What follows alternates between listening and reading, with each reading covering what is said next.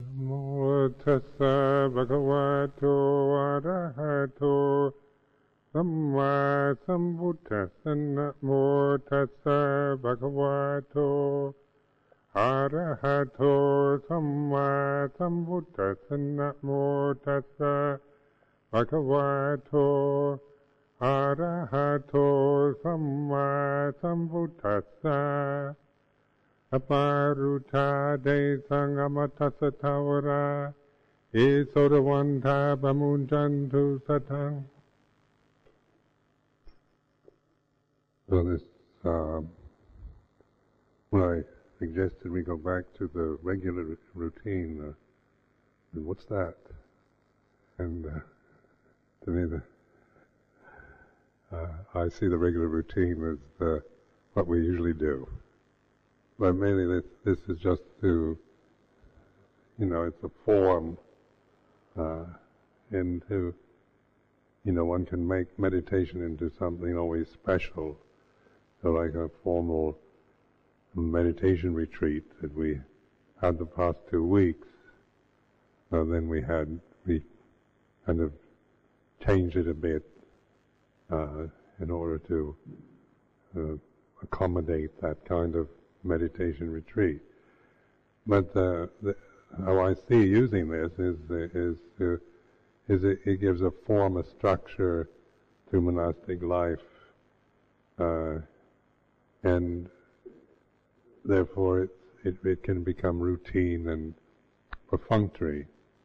But then that's not its point. It's a structure to use, just to know how things are affecting you. What is the kind of result of past 2 weeks, for example, where they had what they call formal retreat.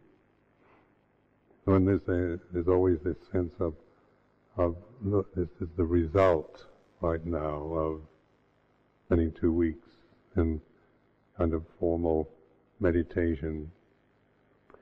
Then reflecting on it, not to determine whether it's a good result or a bad result, but say this is the result, like this.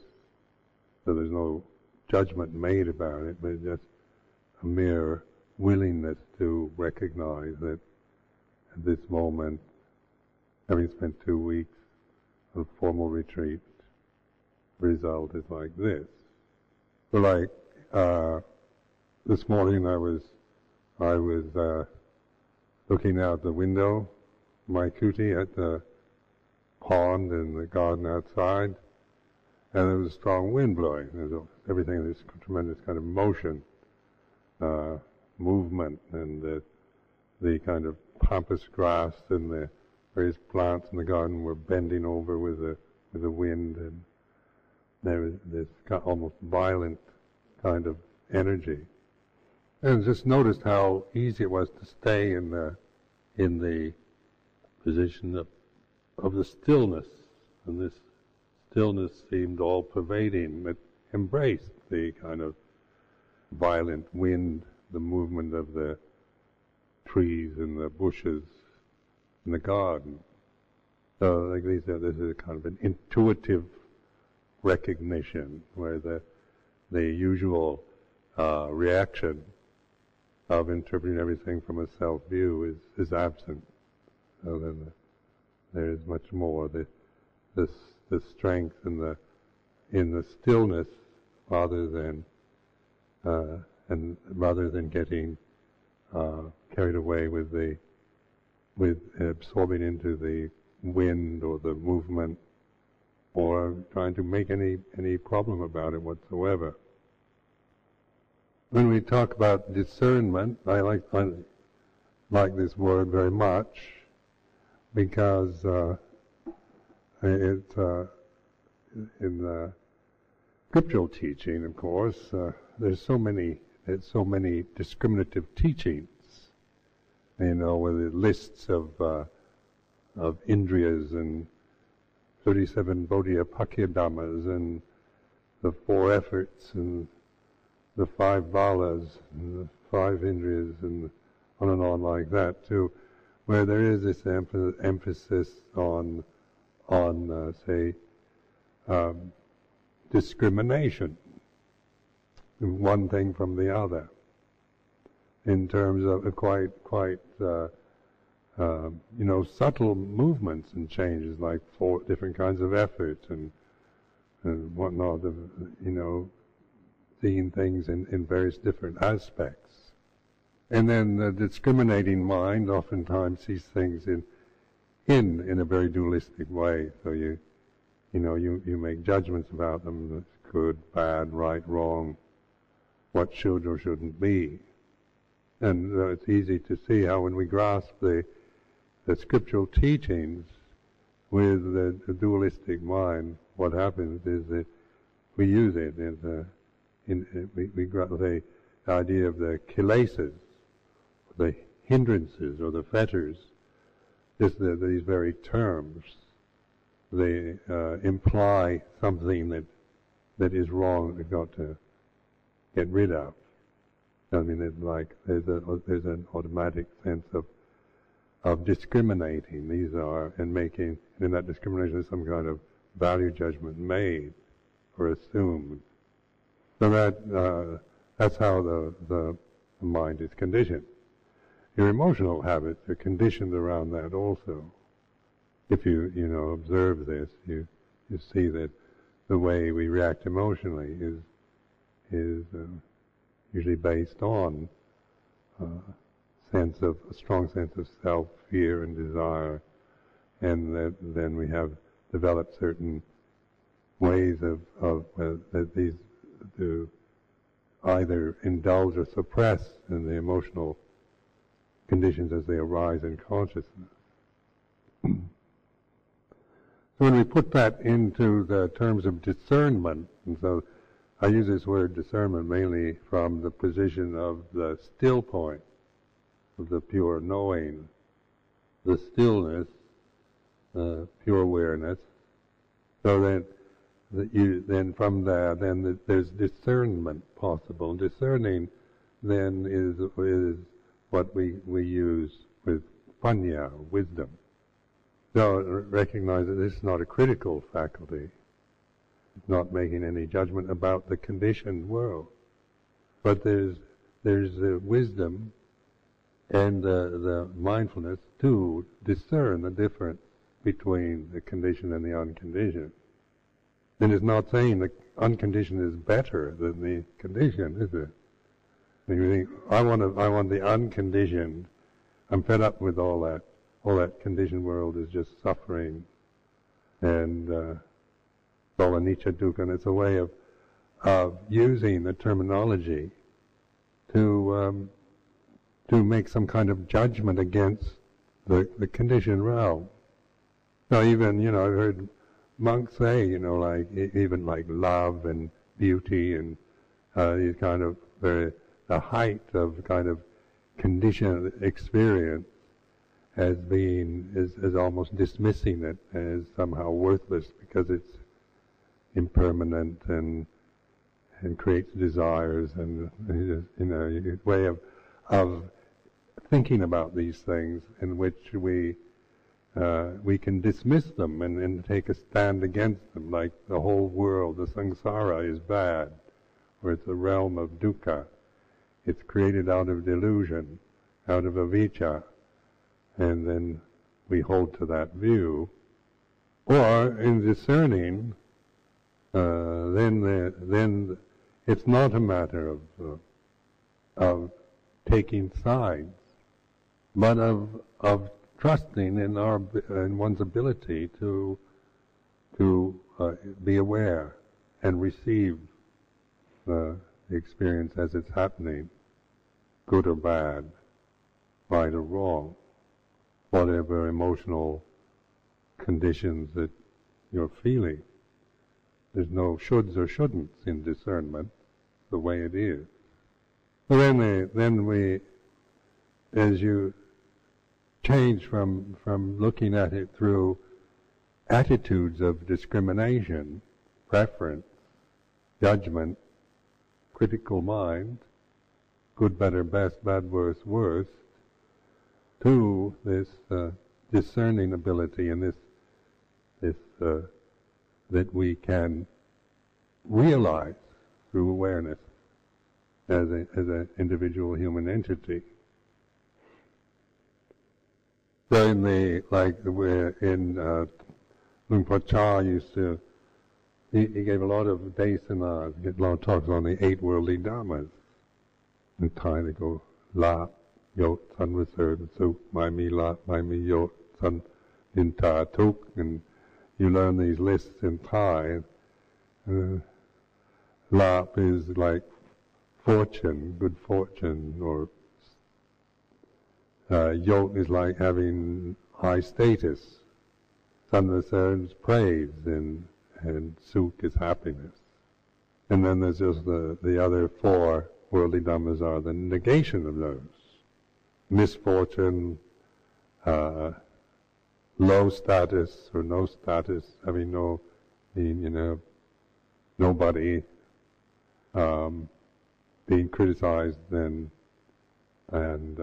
suffering. So these 8 worldly dhammas, he kept encouraging us to contemplate them, and then his way of kind of pointing was saying, these are of equal value. Good fortune, bad fortune, equal value. And I could understand that intellectually, with an egalitarian American mind that I have, it's easy to, it doesn't matter, rich, poor, praise or blame. But then in terms of that's a head trip. So I could get the point. But then the reality of it, of when the actual conditions arise, where you're being praised or blamed, or you're successful, or you're a failure, or you're happy or you're miserable, people respect you or they have contempt for you, things like this. Then, of course, it's with all your ability to convince yourself that they're of equal value, that's not the way it seems when you're in the midst of it. Not, there's equal value, but on an emotional level, it's the rational faculty, it doesn't have any emotions. So when you get into the emotional world, mental world, then of course you're feeling this. And of course it becomes obvious we like being praised and we don't like being blamed. Speak for myself.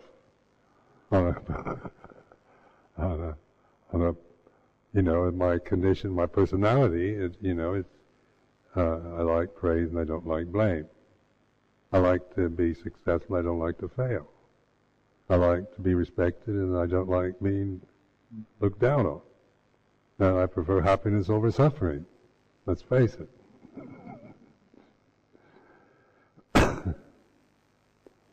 So as much as you can kind of convince yourself that they're of equal value, then the reality on the emotional world, it doesn't seem equal at all, because one likes one and one doesn't like the other. So it's in the stillness of the mind, then we can get that perspective. We can't do it just through agreeing with the teaching intellectually. And you can't manipulate your emotions so that they seem equal. It doesn't matter. You can delude yourself sometimes. I don't really care what people think of me. It doesn't make any difference to me. But oftentimes, that you're just fooling yourself. So then, that's why I keep pointing at the stillness, the silence, because from that perspective, you relax into it. Trust it, but refuge is that which is trustworthy, which you can depend on. Then the emotional world is of equal value. So that your emotional conditioning then can be seen in terms of what it really is. It's not judging it in any way or making any problem about it, but just recognizing being praised, being successful, being happy like this. And in this way you're not, you're accepting, you're allowing yourself to be happy and be successful and feel these things. There's no kind of aloofness from the reality of those feelings. You're fully with them. They are what they are. But your relationship to them has changed from being caught into them and just receiving them as for what they are in the present. And then the reverse also is, it works in the same, be disrespected or criticized, be a failure, and suffering. And so this is not repressing, or because you're in the if you trust in the stillness, then you can embrace all these things, the whole range, the whole world that you're experiencing, good or bad, pleasant or painful. And then as you trust it even more, then you begin to feel the still point is infinite. Even the word point doesn't apply. This is where it's bhajatang. You have to realize it for yourself. Another danger that I see that people have when they hear me teach or talk like this is just like with cessation. We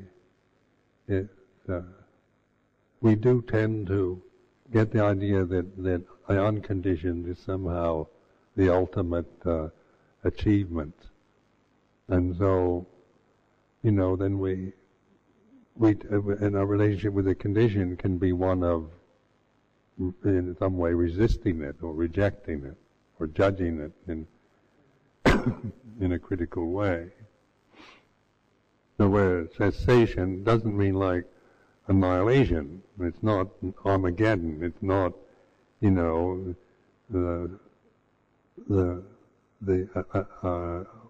a nihilistic teaching. So, and yet when we think about it, it tends to go to those two extremes, like the Buddha pointed to the two extremes of eternalism and annihilationism.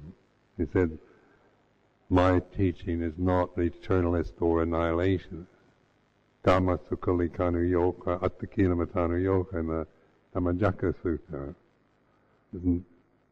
So, but yet, when you think about it, then what happens is your thoughts immediately go to one extreme or the other. So, like with Theravada Buddhism, it's so easy to get an annihilationist attitude, because it's the way it's presented. It easily lends itself to a belief in annihilationism or nihilism. And in theistic religions, it's easy to just get into an eternalist perspective. So that's the limitation of any convention, isn't it? Is that recognizing that language is a very limited function. Thinking and thought is you can't think your way to liberation, to enlightenment. Thinking gets in the way, and we're not against thinking. Like you've got to stop thinking. That's another one that doesn't work. But to begin to trust in the intuitive awareness more than the thoughts, the ideas. So then that is what they call transcending, or it embraces thought. Thought belongs in that, So, but we're not caught in that dualistic trap of thinking. So recognize that thinking is a dualistic function. That's its limitation. There's nothing wrong with that, but you can't trust it.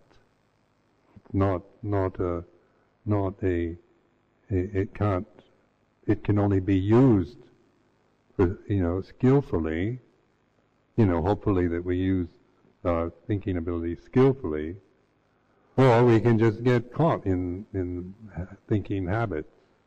this obsessive thinking and views and opinions that we have, so that we're caught into that realm endlessly. So then the fact that before you think, there's a space, isn't it? You recognize the sound of silence, or just, if you deliberately think words, then you realize that then the space around the thoughts, you're recognizing that awareness is of like nothing really. It's not, it doesn't seem in worldly terms to be of any value or be important. So it seems, probably to most people, totally ridiculous. But it's as we begin to realize that, and then we have we can get perspective on how we think, and then also it embraces the emotional habits that come and go, and the body itself, the whole world arises and ceases in your consciousness. So you can't get your mind around that through analyzing it, but only through sati, panya, sati, sampajanya, through insight. Now in some of the scriptures and that, they warn against the tendency to grasp the unconditioned, to seek it, because then that's a kind of annihilationism, isn't it? Like in Theravada they often use nirvana and samsara as opposites. They think that it's one of those dreadful Mahayana teachings where they say nirvana, samsara are the same thing. Well, that's not true. They really, if I gave this talk in Thailand, I'd probably be up for a lot of criticism. Because it seems like nirvana kind of cancels out samsara totally, You can't have them together. And recognize that these are words. They're only words. N-I-B-B-A-N-A, Nibbana. For someone that never heard the word before, I think it might be some kind of South American dance.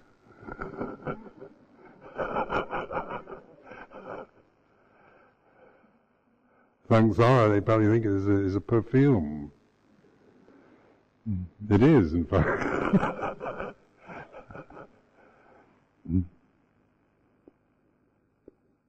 But yet we can empower those words with, like make them sacred, so that if it by making them sacred, then they tend to be more than what they are. So samsara is bad; it's a realm of suffering, and nibbana is liberating, peace, where you're extinguished forever. That kind of thing. So this is when you try to define them, isn't it? You end up with easily kind of in the thinking mind making judgments about them. One's certainly better than the other. Nibbana is that's the goal, and samsara is what you're trying to get rid of. But in the reality of this moment, if you want to use those terms, explore or investigate with those nibbana and samsara terms, when there's non-attachment, when there's just stillness, the samsara is still going on. You still see and feel, and you can still have emotions and thoughts, and the wind's blowing, and the trees are bending, and people are being born, and people are dying, and things like this. But in terms of being deluded by it, by being attached to it, by identifying, by being limited by that one perspective of samsara, no longer does it have that hold. But it certainly belongs in whatever permutations it's taking. Now, like they call this Mahayana teaching, but I don't see it in these. This is the biases that people form in these various traditions. But I'm speaking more from a direct realization of it. What is it directly in terms of one's own experience? I can speculate about it in terms of Ajahn Chah or the Buddha or the Garjana or the Dalai Lama or something like that, and Arahants are like this, and Bodhisattvas are like that, but that's all speculation, isn't it? Is Ajahn Chah an Arahant? Is the Dalai Lama an Arahant, or is he a Bodhisattva? And which is better, being a Bodhisattva or being an Arahant? Many people have serious arguments around these issues. So, remember Luang Por Chap in Manjusri Institute years ago. There are, the Manjusri Institute is a Tibetan institute, and they were talking about that, Theravada just has Arahants, and the kind of party line of that tradition. And somehow Arahants, didn't rate very high in their tradition. But in ours, they're the tops. Can't get better than that. Now this is the discriminative mind again, isn't it? That creates good, better, best. And then it brings up our own desire to have the best. Isn't it? If you can have the greater vehicle, or the ultimate vehicle, why settle for a lesser one, So that's the way thinking works. Like Nibbana and Samsara, then, don't be frightened of those words. Like don't make them into terms that they're so high for you. Like Nibbana anyway, so remote, so distant. But you have a right to use it. What is Nibbana in terms of your own experiences? Well, I haven't had any realization. I'm not an Arahant. Arahants, the ones that realize Nibbana. Then you go off again into the party line bit, don't you? So you stop yourself from really exploring that with sati sampajanya. So recognize that this is a structure and a convention that we have in this tradition, Pali Canon, very good, not complaining, very skillful convention. But how we use it, and recognize that you have the right to use it. It's not something that it's like, because you're here and you're committed to this practice, then you have the right to use them. So this is where you can see, just like taking the word Nibbana and saying it to yourself, what does it bring up? What does it in your consciousness when you hear that word? Well, for me, it used to mean a goal that is way beyond me. That's the ultimate. That's what I suppose Luang Por Chah has realized. Because you want your teacher to have realized Well, what good is all that? You think you've already made it impossible for you to ever realize it because you've determined it as something beyond you. But if you begin to investigate that whole tendency, like I'd ask myself, what is Nibbana right now? Just to take on, I'd say, like a question. So, in terms of, not whether I've realized Nibbana or not. It's not in terms of, have I realized Nibbana? Then you get into, but thrown back into a kind of personal memories and attitudes about yourself, your practice. But say, take the core of what is Nibbana. If Nibbana is here and now, then you can observe just what that might bring into your mind.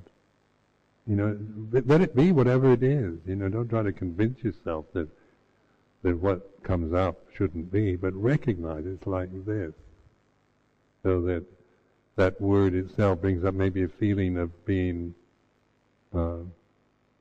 something too high for you, or whatever. I mean, whatever that word does to you, that's all you have to know. It's like this. So it's not judging it in any way. It's just accepting, without believing in what you're actually feeling or thinking. It's recognizing, allowing it to be, but you're not committed to that view. Samsara's an easier one, isn't it? It's easy to explore samsara because it's quite obvious. So samsara is like a burning fire, or all the ways it's described. It's where you die, you get born, you die, and you get reborn again. You go to heaven, and if you're bad, you go to hell, and that's samsara. Then we've got all these realms in it. The Preta realm, the Ashura realm. You get born as an animal, or you get born in the Avechi hell, unmitigated, relentless misery forever. And then you might get born as a Devada, higher levels into Brahmalokas, and that's samsara, the whole range, from Brahmaloka to Avechi hell. Or the more kind of prosaic attitude that most of us have, of being egalitarian types. We think samsara is just the kitchen sink. It's the stove, cooking over a hot stove. It's and things like that. We can just put it into kind of the dreary terms of our materialist mind. I mean, you can have more colorful samsara with devadas and pretas and whatnot. But whatever it is, the recognized conditions are what can take the most beautiful to the highest, most perfect, to the lowest, most horrid, and all ranges in between those two extremes. So samsara is interesting realm. It's both, wonderful and horrible, boring, absurd, fascinating, inspiring, ridiculous, vulgar, refined, it includes everything. When you get into Nibbana, the realization of Nibbana, not interesting at all. So one has to give up trying to find interesting things to do. And so the more and more